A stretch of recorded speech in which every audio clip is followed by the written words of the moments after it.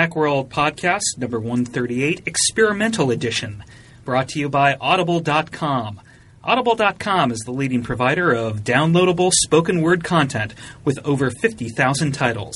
Get a free audiobook for your iPod or MP3 player at www.audiblepodcast.com/BTR. Hello again, everyone. Welcome to the Macworld Podcast. I am guest host Philip Michaels, sitting in for Chris Breen. It's mid-December, a quiet time of the year in the Mac market in a way, as we wait for Macworld Expo, which suddenly became a lot more interesting this year, just a few minutes ago as we record this. Many of the major Mac releases are coming out in January, and so we thought, what to talk about this week on the Macworld Podcast? Well, we decided to do something a little bit experimental. There's a show that several of us around the office like listening to called Fighting Talk. It's on BBC Radio. You can also get it via the iTunes Store in podcast form, and we'll include a link to that in the show notes. It's a bunch of people talking about soccer, or if you prefer, football, in an entertaining way, and it's a little bit of a contest. They award points for the comments that they make on that show, and we thought that would be interesting to try with the Macworld Podcast in this quiet time of year. So without any further ado, welcome to Macworld Podcast Fighting Talk Edition.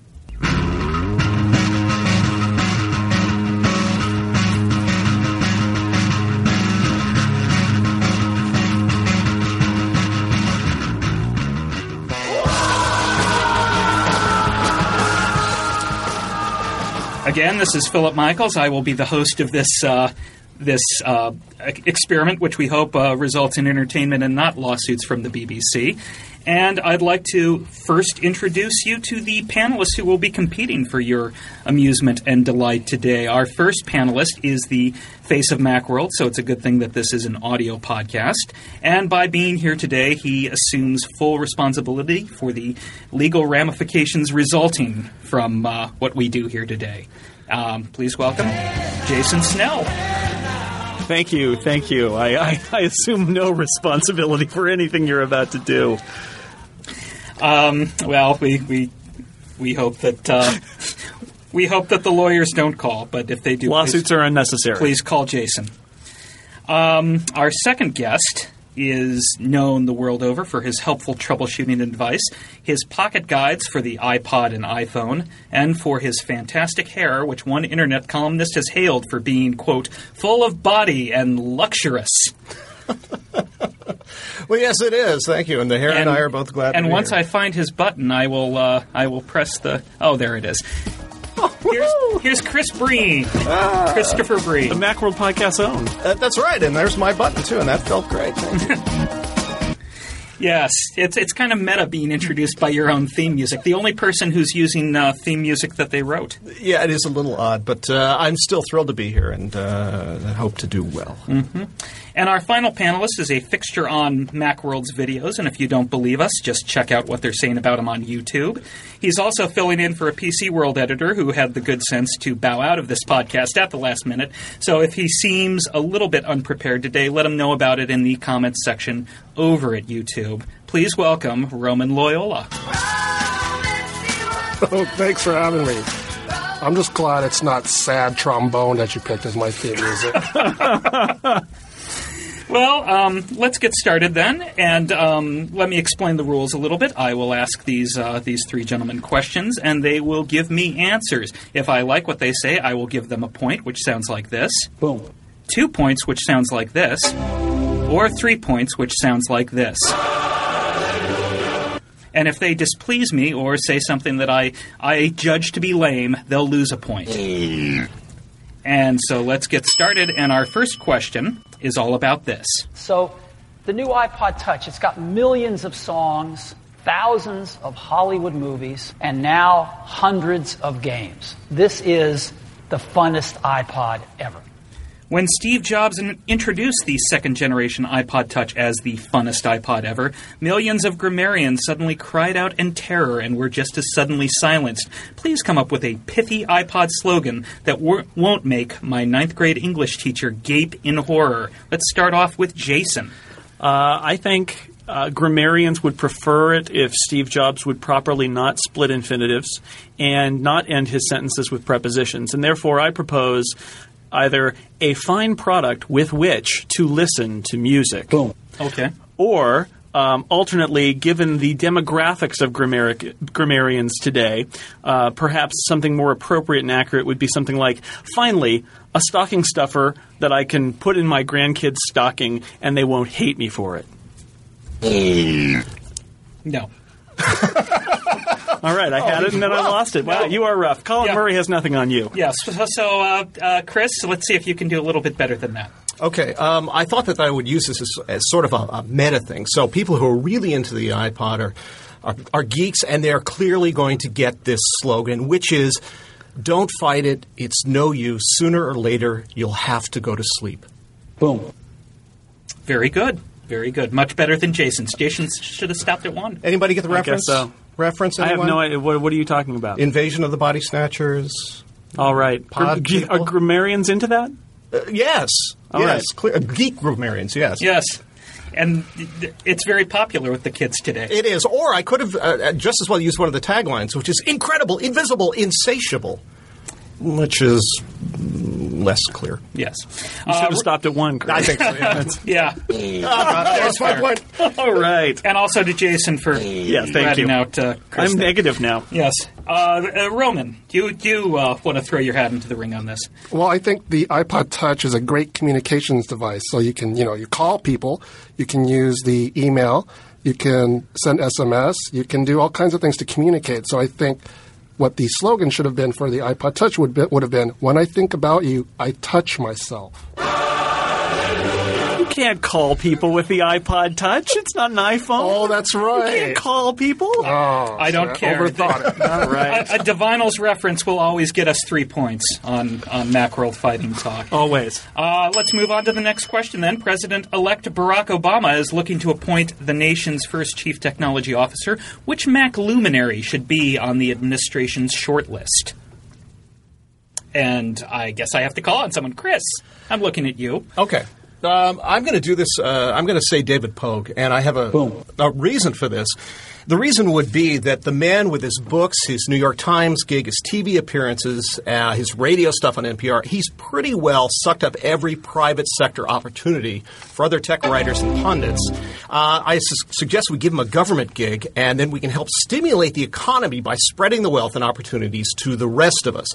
But this works only if you also make Leo Laporte the undersecretary, because he's pretty much taken all the oxygen out of the podcasting market as well. Excellent. Well done. 4 points total on that answer. Let's go over to Roman. Well, the person I thought would be a great person for the White House is Lawrence Lessig. Now, I know he's not necessarily a Mac luminary, but he's somebody who's very active in copyright and digital rights, and he's been a leader in those movements. He was a board member of the Creative Commons. He was a board member of the Software Freedom Law Center and a former board member of the Electronic Frontier Foundation. And I think he would be a very good person there, since copyright is one of the key issues going into the future that we need to talk about in terms of how it's applied digitally. Boom. So I think Lawrence Lessig would be a good person. That was a very serious answer. Right. Yes. To play some of that copyright infringement that we have over there on the soundboard. Yes.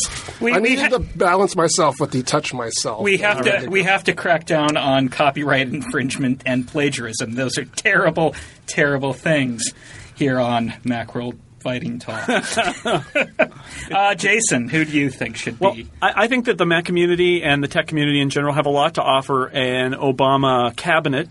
I think that the key pick to start with is to pick Woz as the Secretary of Transportation, because I think we could all use more segues. Mm-hmm. I think that John Moltz of the Crazy Apple Rumor Site would be an excellent press secretary, because he's used to telling lies and pretending that they're facts. And I think Rob Enderle should be the science advisor, because he's the analyst who already acts like he's on another planet. Very well done. Very well done. Let's go to the scores after 2 questions. bringing up the rear because of the horrible negative hole he dug for himself at the beginning is Jason Snell with 3 points. Roman Loyola and Christopher Breen are tied at 4 in the lead. And now we go to our next question. Apple is not really big on anniversaries, but a huge one comes up next month, the silver anniversary of the Mac's introduction. How should Apple commemorate this 25th anniversary of the Mac? And I'll go to Roman. I think a great way to commemorate this anniversary is to release Snow Leopard and give it away for free. There are no new features. It's mostly tweaks and bugs to work out of the OS, so giving it free would send a good message about Apple and its customers. I think I would totally agree with you, and who knows what they might actually announce in a month's time. Let's go to Jason with the next answer. Well, Phil, as you know, and as many of our listeners know, the 25th anniversary is traditionally the silver anniversary. Mm-hmm. And I think that what Apple should do is really integrate that concept into their product line. If you can imagine having every Mac that is shipping be transformed into something that's clad in a silvery metallic sheen. Wait a second, they already did that. Yeah. So failing that, why don't they just Photoshop an iPhone into that 1984 commercial? Boom. Again? There you go. That's worth a point. Chris?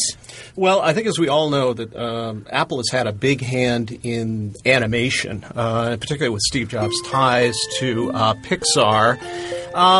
But what a lot of people don't know is that they are leading in the science of reanimation. So what I'm suggesting that they do is they take out Walt Disney and they thaw him out on stage. And they take them on a brief tour of the highlights of Apple technology because Disney was a visionary. So they show them the first Mac, and then they take them through the iPod and the iMac, and they do the iPhone, and then they kind of throw the Pippin in there just to confuse him. And just as he freaks out, then they pop him right back in the freezer. You get a point for the Pippin. Excellent. The Pippin always will get a point. Let's move on to the next question. Apple posted, this was about a week and a half ago, Apple posted then removed a tech note telling Mac users to install antivirus software, saying that the article was old and inaccurate. What piece of tech advice would you like to blast out of existence the way that Apple did? And I'll go to Mr. Mac 911 himself, Mac 91111. 1111. Christopher Breen. This is something that Apple actually still has posted, but I think it's time for it to go because it's inaccurate. And that would be, quote, to synchronize your contacts and calendars, just enable the Synchronize for Mobile Me option in the Mobile Me system reference. I gave you 2 premature points because I know where you were going with there. So. I knew it would be excellent advice.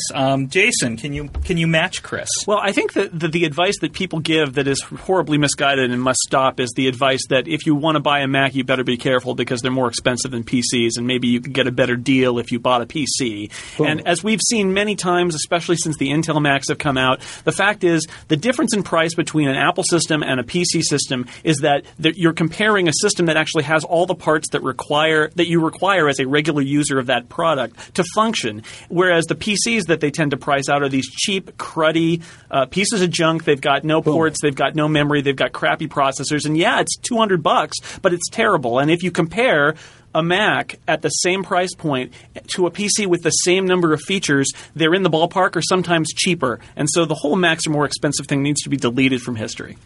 Very, very good. And you got 2 points for that. Roman. Well, the main criteria being old and inaccurate, I would say anything – Jason already alluded to it. Anything said or spoken by Rob Enderle should be deleted I would give from the annals of technology history. I would give you points on that, but since we've already had a laugh at Rob Enderle's expense. Yes, I knew I was risking that. Yes. That takes us to the halfway mark here on Macworld Fighting Talk, and once I find the score button, there we are. Let's go to the scores here. After losing a point there, Roman Loyola has toppled into last place with 5 points. Jason Snell is in second with 6, and Chris Breen is all alone in first place with 7 points. And now, as we reach the halftime show, I'll have these guys eat their orange slices and drink their juice, and we'll pause for this word from our sponsor, which is Audible.com. Audible.com is the leading provider of downloadable spoken word content with over 50,000 audiobooks, magazines, newspapers, and more. Take them with you on your iPod or MP3 player, transfer to CD, or listen right on your computer. Get a free audiobook through this special offer at www.audiblepodcast.com/BTR. That's www, many W's, .audiblepodcast.com/BTR. And I bet Audible.com is just thrilled that they came up in the rotation for sponsoring the experimental Macworld podcast. Hey, we have a sponsor. Take that, BBC, with your commercial-free nature. With your commercial-free radio. Please don't sue our sponsor either. It's an homage. We're not copying. It's just an homage, yes. We begin the second half of this podcast by looking back at 2008. We're about to close the books on 2008, and when we do, I'd like to know what will go down as Apple's greatest success. Jason, why don't you start us off?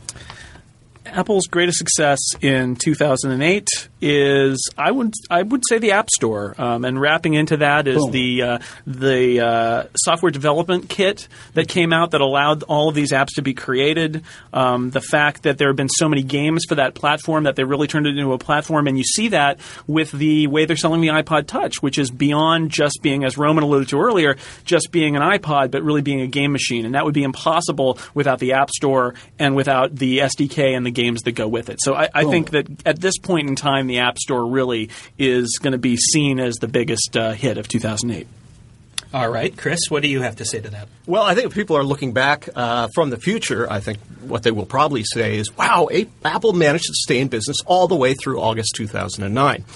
But no, but seriously, folks, it's I think it's the iPhone. I think what we're seeing is, in a lot of ways, the iPod all over again. You know, we're seeing people come out with a new RIM device. They say, oh, here's the iPhone killer. Here's the next iPhone killer. And we're hearing all this killer stuff again, and it's not working out. There's the denial of the popularity by competitors. Ballmer's up there saying, oh, well, who cares? But nobody's going to care about this. It's going to disappear. And, of course, that hasn't happened. And then we have the expansion of the platform to perform more than its core set of duties. So I think the iPhone is it. We're going to see that continue to expand over the next couple of years. Very good answer. Roman? I think Apple's greatest success is Steve Jobs' ability to show that he has a sense of humor during the keynotes, especially in regards to reports about his death. You know, a couple times he alluded to it, saying that, you know, he had a couple slides showing that the rumors of his death were greatly exaggerated and such. Boom. And to be able to dispel those rumors and do it comically and effectively, I think is a good triumph for the company. And we hope that Steve Jobs will continue to use humor in his keynotes wherever they may be. Let's take the flip side of that question. What was Apple's biggest blunder of 2008? And everyone's looking at me because I haven't called on anyone yet. I'm a great host. It's hard to host, isn't it? Roman, you've got to tabulate scores and press buttons and call on people and read questions. That I can't even chew gum at the same time as host a podcast. So, Roman, why don't you start us off? The biggest blunder by Apple in 2008 is that they did not publish one essay by Steve Jobs. And I thought right. The essay published in 2007, he did a couple of them, I believe. One about DRM, and I don't remember what the other one was. The environment. Yes. They were quite effective in terms of marketing. I thought they were the most effective marketing devices that have been done in the past couple of years. He didn't write one in 2008. He could have written one about Mobile Me. He could have written one about the iPhone App Store, the approval process. He could have written one about, I don't know, what he did over the weekend. But what it did was it created it made him even more real to a lot of people, and it gave a personal touch to the company, and it made people feel like they can even be more attached to Apple. And not having one in 2008 was a big mistake. I do miss the open letters from Steve Jobs, even if I'm not actually sure that he was the one writing them. Do you think he was? No, I think it was Bob. Bob the guy. Bob the video guy.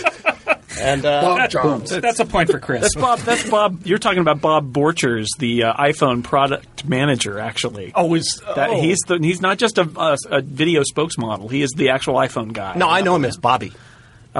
Sure. So if you'd said Bobby, naturally I would have said, if Bobby. Chris is on a first-name basis with Apple executives, I think we have to go to Chris next for the biggest Apple blunder of 2008. Okay, and I'm going to say this only because Apple made me look bad.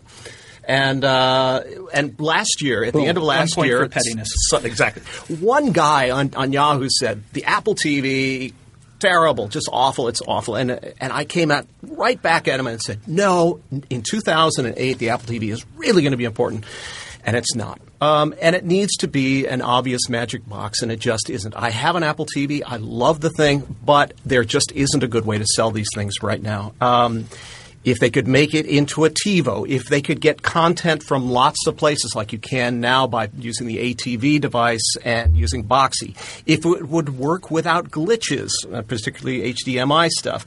Boom. And right now, I want them to give me a device that makes me question why I'd ever get a Blu-ray player or buy another CD or DVD again, and it just isn't that box yet. In fairness, and I gave you loads of points on that. I heard them. Thank you. Is that their biggest blunder, even though it's only a hobby, Steve Jobs keeps calling it? Yeah, it was a hobby, but then last year he came back and he said, hey, we finally get it. And then it was elevated from hobby status, and then when they didn't sell them, it went back to hobby status. I think the Apple TV actually is very important to Apple, and they maintain this sort of, it's just a hobby, so they don't have to say, boy, we really blew it, but we're going to get it right. And I think eventually they will get it right. Well, we hope that they do. And Jason, what do you think the biggest blunder of 2008 I am absolutely flabbergasted that we have Jobs not writing memos and the Apple TV on the list of the greatest blunders of 2008. We're saving the good ones for you. Well, thank you. I really appreciate your kindliness there. I think in the overarching category, we could say Apple released a slew of products way too soon before they were ready. You can go down the list. The iPhone 2.0 software, which was really buggy, and it was essentially a beta, and they released it, I think, because they said they were going to release it, and it wasn't until September when the 2.1 software came out that we really got what should have been 2.0 in the first place. You can throw in the iPhone 3G, which had some issues that had to be fixed in firmware. Mobile Me was clearly not ready to go. Releasing all three at the same time was a disaster, and it was completely unnecessary. And I believe Jobs actually did post something to that effect on Apple. I'm not sure whether that counts as a memo or not, but I believe they did actually own up to the fact that they did too much at once. And I'll even throw the MacBook Air in there. As somebody who used the first-generation MacBook Air, the second-generation MacBook Air clearly puts it to shame. They solved a lot of problems that they probably should have fixed before they shipped the first version. So I think Apple needs to slow down and release products at their proper pace. It sounds like Apple is starting to do that. Yeah, I think maybe they are. Yeah, they took your advice. Yes. Tons of points on that answer, and with that, Jason Snell has raced into the lead. So clearly the key is to just keep talking, and I'll just keep hitting the points button. He's in first place with 14. Chris Breen is in second place with 13. Roman is bringing up the rear with 10. If I have those scores correctly. I'm sure someone will correct me in the comments. That's right. Totally you decide what the points are. Call in now. Let's go on to our next question. Related to Macworld Expo, Steve Jobs' presentations have featured musical guests ranging from John Mayer to Sarah McLachlan to John Mayer to Kanye West to John Mayer. Which pop sensation should join Phil Schiller, should join Phil Schiller on the stage at next month's Macworld Expo? And we'll start with Chris Breen. Well, I'm going to assume that this actually was Steve Jobs, and to prove that the next Jobs keynote, whenever it is. Whenever that is, in order to prove that he really is the second coming of Christ, I'm suggesting that Jobs should introduce the Lazarus Four. So that would include Lennon, Holly, Hendrix, and Joplin. More reanimation, Chris? More reanimation. I gave you a point there, but I'm anti-zombie, so we'll take a point off there. Roman? Well, if the Grammy Award nominations are any indication, it was a weak year in music. I mean, what are you going to do, have Lil Wayne come on stage and go, yeah, oh, or are you going to... Terrible Little Wayne. How about this one? I called him Lil Wayne. Excuse me. Lil Wayne with the apostrophe. Or you can have Katy Perry go up there and sing I Kissed a Girl, and maybe people in the audience... I have no idea who these people are. But I think what they should do is they should do a whole thing. We all know about iTunes and music, and that gets played up all the time. But maybe we need to focus more on the movies and the audiobooks. So what they should do is have Justin Long come out and promote his movies like Accepted, And Live Free or Die Hard. Live Free or Die Hard. Herbie Fully Loaded. Oh, okay. That's worth 2 points. And Zach and Miri Make a Porno. Just stop talking because you're and then, because I'm down in points, so I need to push this. No, you So shouldn't. then, at the end, you have John Hodgman come out, promote the audiobook of More Information Than You Require, and then do a reading from the book. That would add about an hour onto the keynote. So I thought that was a point getter. let's go with Jason Snell here. All right. Now, what I wanted to say here was that finally, at long last, at the next Steve Jobs presentation, Paul McCartney will come up on stage and announce that the Beatles are going to be in the iTunes store. No, that's a very painful thing for Phil. However, bear with me here. At this point, aren't there actually pop sensations out there who weren't even born when the Beatles and iTunes rumors began? Yes. I think the Jonas Brothers were actually conceived to a smart playlist. So whose job's gonna call on stage? I'm gonna go with you, Chris. I'm gonna go with Reanimation. Why not Beethoven? Let's just get Beethoven out of the ground and put him there on the stage. Anti-zombie. No points to anyone on that question. I said at the beginning that I'm not sure if I said that we had 10 questions, but let's add an extra question here based on breaking news. I don't know why this is the Survivor is breaking news. In 1982, as we went down to the podcast cave here at Macworld World headquarters, word came out that Steve Jobs will not be delivering the keynote at next month's Macworld Expo, and that Apple will be pulling out of the show entirely after this year. This will be the last expo that Apple is at. So my question to you, panel, is what are we likely to see at the 2010 Macworld Expo? Let's go to Roman. I think we're likely to see nothing. I think you're going to see a big vacant space and a lot of people relieved that they only have to, in terms of the vendor side, only have to go to one trade show, and that's CES at the beginning of January. And a lot of Mac pundits and journalists relieved that they can spend the holidays and just relax and not have to worry about going to a trade show at the beginning of the year. I hope you're not right, but I fear that you are. Let's go to Jason for answer number 2. Well, I'm tempted to say that you can picture some tumbleweeds blowing down Howard Street, and we slowly pan into the North Hall, and there's a small kind of limited number of booths because just as we learned in Boston that you don't really kill a show outright. What you do is you keep the show going on with the show, and then nobody comes, and then it's sad, and then you have to rethink what you're going to do. Perhaps in the center of the North Hall there will be a Thunderdome sort of thing where you can have various pundits and other Mac users fight and with motocross bikes and chainsaws to the death in a kind of post-apocalyptic setting, and that's probably what we'll see in 2010. It's time. 2010 seems right for the apocalypse of and the Thunderdome. It will be a trade show where the living envy the dead. Chris Breen, who will you be envying in 2010? I will not be envying the 350 people that are lined up for a keynote that is not going to happen at 5 in the morning. So, yeah, I think that it would only behoove Apple to send out some people in the green Apple T-shirts, go out to Moscone at 4 in the morning and give them all little iPod shuffles or something and say, oh, and by the way, I don't know if you got the news or not, but there's nothing happening. Go to bed. What a depressing turn this show has taken. Yes, that's right. It's very sad. Yes, it is. Well, who knows what's going to happen next? No. It's a mystery. It's a mystery what will happen in this January. That's true. That's true. I think it's disappointing that Apple sees it as mostly a business decision that they're doing because Macworld Expo is more than just a business gathering. It's a community gathering, and there's a lot of people who are really into the Mac. And you go there and you see friends that you don't usually see. You go there and see, people that you want to get in touch with. And it's free publicity for Apple, where Apple gets to say, look, we're not going to even be at CES. We've got our own – we're so cool, we've got our own trade show. Yeah. And now I guess they're saying we don't care. Well, no, and they've been saying this for years, is that, hey, we have a trade show every single day of the year, 365 days a year. If you come to the Apple Store, because you can see our stuff here. The benchmark for the Apple Store has always been it's like X number of Macworld Expos. Right. I mean, seriously, that has always been what they've said. And I think the implicit suggestion there is, soon we will not need you, Macworld Expo. Yeah. But Roman's right. The community is a lot about the conferences, too. I mean, sure, people want to go to the Apple booth. They want to see Steve Jobs, but a lot of people come for training.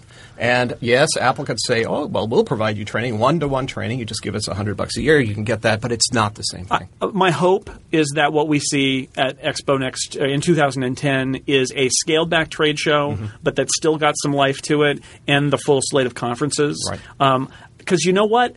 A Mac trade show doesn't need Apple. It doesn't. I think that people may use this as an excuse because it costs a lot of money to exhibit, to just pull out, and that may kill the trade show. But this community is so vibrant and in fact, the Apple keynote swamps all the other news that happens that week. I'd almost rather have Apple exhibit at the show, which they say right now they're not going to do, and not do a keynote, because then Apple would be there to kind of gather people in, but people wouldn't – all these great new product announcements wouldn't get lost in the glare of the Apple keynote. Well, my understanding is the Obama administration has already said they're going to mandate Macworld Expo next year because, Barack he's a Mac guy. He is a Mac guy. So he's not listening to his Zune. Some excellent points made in that discussion. No points. I didn't want to interrupt with any sounds, but boom. Point for Roman. Boom. Point for Jason.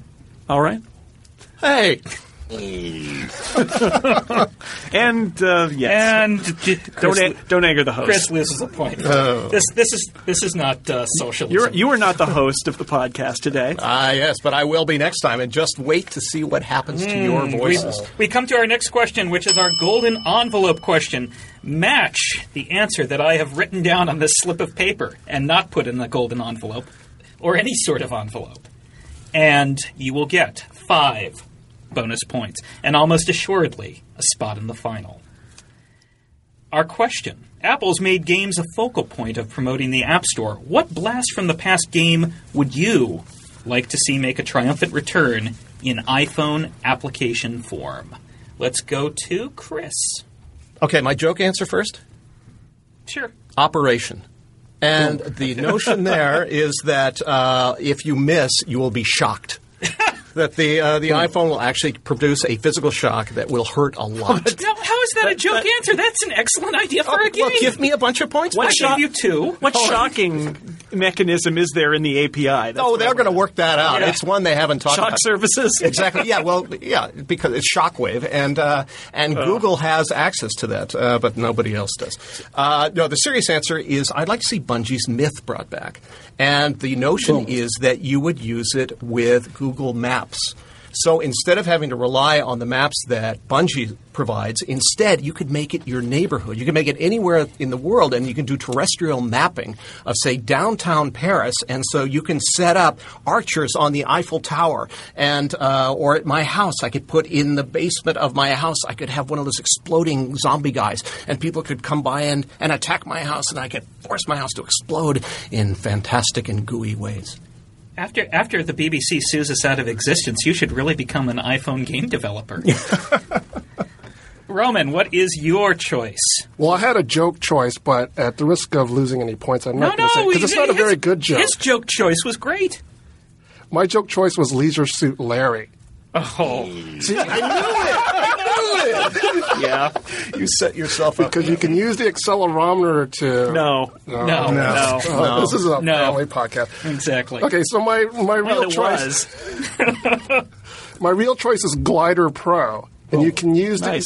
For people who aren't familiar with Glider Pro, you essentially have a paper glider that you have to glide through a room and use different mechanisms to keep the glider afloat, whether it's a fan from the floor or a heating vent or whatever. And you can use the accelerometer to try and, keep your glider afloat somehow or another. I'm not a game designer, so I wouldn't be able to figure that out. But I think it could be done, and I think that'd make a cool game on the iPhone.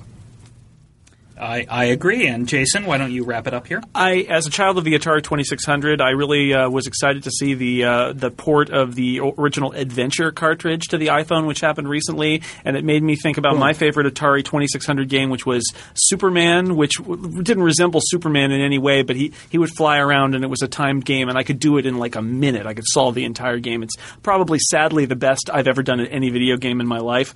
I thought about Crystal Castles, which was my favorite arcade game. I'm not quite sure how you take that trackball interface and turn it into an interface with a touchscreen, but I loved that bear, and he tried to get honey and the bees stung him. But what I'm going to say is every Infocom text adventure ever, because I've gotten pretty good at the iPhone touchscreen, and I'd love to sit there and do those text adventures like the Hitchhiker's Guide to the Galaxy, and I'd really love to see that on the iPhone. You could do it now. Yeah. Frotz. Yeah, Frotz. Is that legal? Yes. Yeah, thanks for reading the site. All right. I think there are copyright problems with the Infocom. The issue is you have to get the games onto the phone, and you can do it. But yes, but not legally. This is what I'm saying is I would like a legal recourse because it's all about the copyright here, right? But I own you probably own all those games. Hey, don't look at me. I actually do. Don't look at me. I could have picked the ice hockey, NHL ice hockey for the Sega. From the 90s, which is Phil's favorite game, in a brazen attempt to guess the golden envelope. But I didn't. That's what's on the paper. I didn't. It might be, but yes, it is all about the copyright here. That's right. Our podcast. Hello, Beastie Boys. We love you. Lawsuits are unnecessary. My answer, actually, that was written in the golden envelope slip of binder paper. Ikari Warriors. Am I the only person that remembers Ikari Warriors? What is that? Yes. It was a beautiful arcade game from the late 80s, I'd say. It was clearly inspired by Rambo. You would be dropped in a jungle with you and your little Ikari Warrior buddy, and you would just shoot any bad guy, these bad guys in blue soldier uniforms, because when you're in the jungle, blue blends so beautifully. Perfectly, yeah. And you had grenades and rifles, and if you were lucky, you could get in a tank and just rack up some serious damage. Wow. Me and my friend Hugh, we would finish our shift at the Carl's Jr., and we would go across the street to the Pizza Hut and blow all our money, all our coins. Wow, that is a trans fat full story there. On the Ikari Warriors, playing Ikari Warriors together. And I wish I could play it on my iPhone. All right. Give yourself 2 points. I will. You're way behind, though. I am way behind, and that means that we should check the scores, actually. Speaking of way behind, Roman Loyola is bringing up the rear right now with 12. Going farther away in the distance, Chris Breen with 16, and Jason Snell almost assuredly in the finals with 19 points. We have 2 questions left, though, before we reach our final stage. One story that won't go away this year, no matter how hard we try and how many thumbs down Macworld.com readers are giving it on our website, is Microsoft trying to purchase all or some of Yahoo. Since Apple has $25 billion in cash socked away, what faltering tech giant should it buy? Let's go to Chris Breen, who looks eager to answer this question. Romania. What I'm suggesting is that you could also throw in Moldova and Bulgaria as well. And the idea here is there are lots of smart people that are wasting away, breaching government computers and concocting spam schemes. So you could put them to work at Apple, making a Mac notebook so that the 17 people who demand the damn thing will finally shut the hell up. Would they have to fly to Romania to pick up their... No. We'll bring it out from Romania, and we will provide those 17 people with their personally autographed, Romanian... Nadia Comaneci will sign it. Jason? I'm going to say... my serious answer is probably TiVo, only because of some things that they're a faltering tech giant of a sort. They've got great intellectual property. As Chris said, the Apple TV is kind of scuffling. TiVo's got a great interface. They fill a niche. They've done the work to work with Cablecast. They've got the deal with DirecTV. Imagine if Apple had access to that and could put it together so that you could get this. It's really, in many ways, becoming what Apple TV should have been all along, the current generation of TiVo box. And since Apple has so much money in the bank, my second suggestion one really quickly, and he's going to give me a point for this. It's outside the box here, which is the New York Times. Just go ahead. You can get them cheap. Have some content on your website. Pay Maureen Dowd to write columns about whatever. Anyway, yes. And you get Pogue in the deal, too. And you get Pogue. That's right. Well, and Steve Jobs can do anything he wants with David Pogue. That sounds quite horrible, actually. Roman, and I don't want to put pressure on you, but you've got to come up big here. Okay, so I have two answers. So I'd like to see Apple buy Sun Microsystems, because what that would do is diversify Apple's assets of sorts. They don't have really a presence in the enterprise space. They could See, I thought you were going to say that you were going to diversify them into products that people want, and then products that people don't would be added to the list. Well, Sun would give them a presence in that space. It could also help them with their cloud computing problems. Because Sun Microsystems is a player in the cloud stuff, and they can get some good technical advice from the from Sun people. They could also get their CEO a haircut, because he's the only CEO who still wears a ponytail, and that's wrong. That's 80s. We're in the 2000s now. The other thing I'd like to see Apple do is I'd like to see Apple offer to buy SciStar.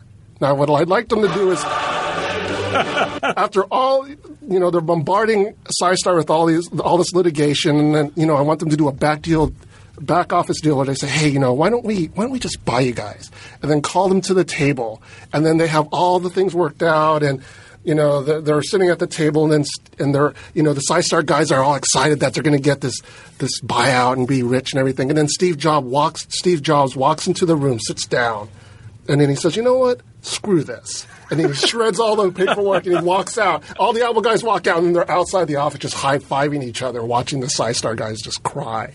That sounds like a plot twist in a WWE wrestling match. You'll need Jim Ross there. Oh, my God, what happened here? Very good. Excellent. Lots of points there. We're coming down to the wire here for the last question. Chris is looking bereaved. Chris looks very sad. It's like he feels that this is some sort of legitimate contest that has been sullied by our dramatic finish. Thought somehow Romania was going to put me on the topic. Well, it's not really it may be faltering, but it's never really been a tech giant, has it? Well, it was actually in the 1500s. They did impaling better than anyone. Boom. Good point. Our final question. Sports Illustrated named Michael Phelps its Sportsman of the Year. Time Magazine at some point will name Person of the Year. Perhaps they have done it while we're sitting here in the podcast cave. And everything else has happened. Yeah. Macworld doesn't have a Person of the Year award, but if we did, who would we name Person of the Year? And be warned, if you say Steve Jobs, many, many points will be coming off your score. So this is where you could either capture victory or throw victory if you don't want to be in the final. And I will go to Jason for the first answer. All right. There's a guy who lives in Southern California who is a Mac and iPhone developer, and his name is Craig Hockenberry. He writes for the Icon Factory. And now he's the author of two pieces of software that are not the most earth-shattering pieces of software. They're Twitter clients, Twitterific for the Mac and for the iPhone. But writing that software is not the reason that he's the Person of the Year. I think it's because of his role as an agitator, and more than that, a thoughtful agitator against some of Apple's misguided practices involving the App Store. He's the one who said that Apple's non-disclosure agreement, which prevented developers from sharing what they've learned about the iPhone to make better software for Apple's platform, from sharing it with other developers, which was absolutely insane. But the thing about Craig is that he didn't just bellyache about it. He wrote some thoughtful essays on his blog. He tried to find ways to sort of form an underground railroad to help other developers learn what they needed to do to write good iPhone apps, even competitors. He embraced open source where he could and actually picked up some open source stuff and used it, and then sent his changes back into the project, even though that helps his competitors. As somebody where one of the other great blunders, I think, of this year was Apple not being open enough with the iPhone development and with the workings of the App Store for developers. I think Craig Hockenberry deserves a nod because he did it as an agitator, but he did it right. He wasn't just a jerk about it. He really was constructive, and I think has been influential in making Apple change its tune. Very good answer. Let's go to Roman. Taking a page from Time Magazine, the first Macworld Person of the Year should be you. Now, you helped the company grow in its market share. You stood by the company as it worked out the bugs with its iPhone software. You put up with the problems with Mobile Me. Yes, you did. You continue to use MacBooks and iMacs even though you hate those glossy screens. And you bought iPhones and iPods by the barrel. And so the Macworld Person of the Year should be you with a capital Y. I'm going to give you a point there at the end because you argued it excellently. But, boy, I think we're all agreed that Time Magazine thing from a few years ago with the you as the Person of the Year, that was a load of horse hockey, wasn't it? Chris, let us see if you can earn a place in the final. No, I'm going to throw this one intentionally because I'm going to give it to a class of people, and that class is the E executive class at Apple. And by what I mean by E is those executives who you can attach an IE or Y to their first names and it still works. And that includes Johnny Ives, Ronnie Johnson, Scotty Forstall, Timmy Cook, Petey Oppenheimer, and, of course, Bobby Mansfield. Boom. Nobody can call Steve Jobs Stevie and live to tell about it. And if you call Phil Schiller Philly Schiller, he sounds like someone who works for the Philadelphia Tourist Board. Or the Phillies. And the fanatic. And the point here is that there are a lot of people at Apple who are doing good work up at the executive. And a lot of people look at Phil and they look at Steve and they look at Ives and say, well, that's it. But actually, for example, you look at Ron Johnson. The Apple Store, the physical Apple Store, is a work of genius. The way these things are laid out, the way that it provides people who have never touched an Apple product before to walk in, experience things from the tiny little shuffle on up to the iPod, to the iPhone, to the Macintosh, and get it. Good job, understand Ronnie. what this is all about. Excellent work, Ronnie. Way to go, Ronnie. And I would feel okay about saying nice going, because you know that when he was a kid, people said, Ronnie. And I say the same, nice going, Ronnie. I think you did really good work there. So Ronnie specifically, but all the E-class of executives at Apple. Nice answer, Chrissy. Thank you. Let us see I can't call him Philly either. No, you can't. Let's find out the scores. It was a nice rally at the end, but in the end, he goes home with the bronze. Roman Loyola with 18 points. That means our two finalists are Chris Breen with 21 and Jason Snell with 24. Which brings us to our final, and let's see if I can hit the right thing here.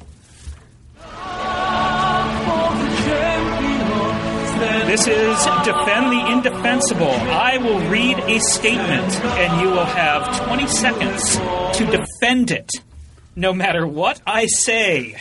You cannot disagree with it. You cannot bow out of it, no matter how ridiculous. And since, Chris, you finished in second, you will go first. Your Defend the Indefensible is, if it's going to be a happy holiday in the Breen household, there had better be a Zune underneath the tree on December 25th. And that's right, because I have a lot of furniture that leans awkwardly. And I specifically have the table that we eat from. When my daughter puts her elbow on the table, it knocks the plates off the table and onto the floor. So a Zune would be absolutely perfect for that table because working as a shim onto the table leg, it would fit perfectly, and no longer would I lose my cutlery and my fine china. All right. Thank you very much. Jason, because your Defend the Indefensible was overtaken by events, I'm going to give you the one I wrote for Roman. Not only was Apple right to remove the FireWire port from the MacBook, they should have removed the USB port as well. Really, it's true. Who needs ports? Really, who needs them? The Mac is so great that all you really need is what's inside. What's inside is what matters most. These third-party things you attach on the outside, it's just not worth it. And by the way, there's wireless technology. You've got your Bluetooth. You've got your Wi-Fi. Who needs cables? I don't like them. I wish it wasn't even a power cable. I wish there was a crank I could turn. All right, thank you. Both very good answers. I am going to have to give it, because he answered in the spirit in which the question was asked, and not in the furniture way. I'm going to say that the first champion of Macworld Fighting Talk is none other than Jason Snell. Woohoo! Thank you, Phil. Thank you, Philly. And I'd like to thank all of our panelists for being here. Jason Snell, Roman Loyola, Christopher Breen. We'd like to thank all the folks at BBC and Colin Murray for inspiring us to rip you off totally. To pay homage. Yes, we learned from Windows 95 in that you must steal from your betters when you're out of ideas. I'm Philip Michaels for the Macworld Podcast, which has been sponsored by Audible.com. Audible.com is the leading provider of downloadable spoken word content with over 50,000 titles. Get a free audiobook for your iPod or MP3 player at www.audiblepodcast.com/BTR. Join us next time on the Macworld Podcast when we'll be previewing Macworld Expo.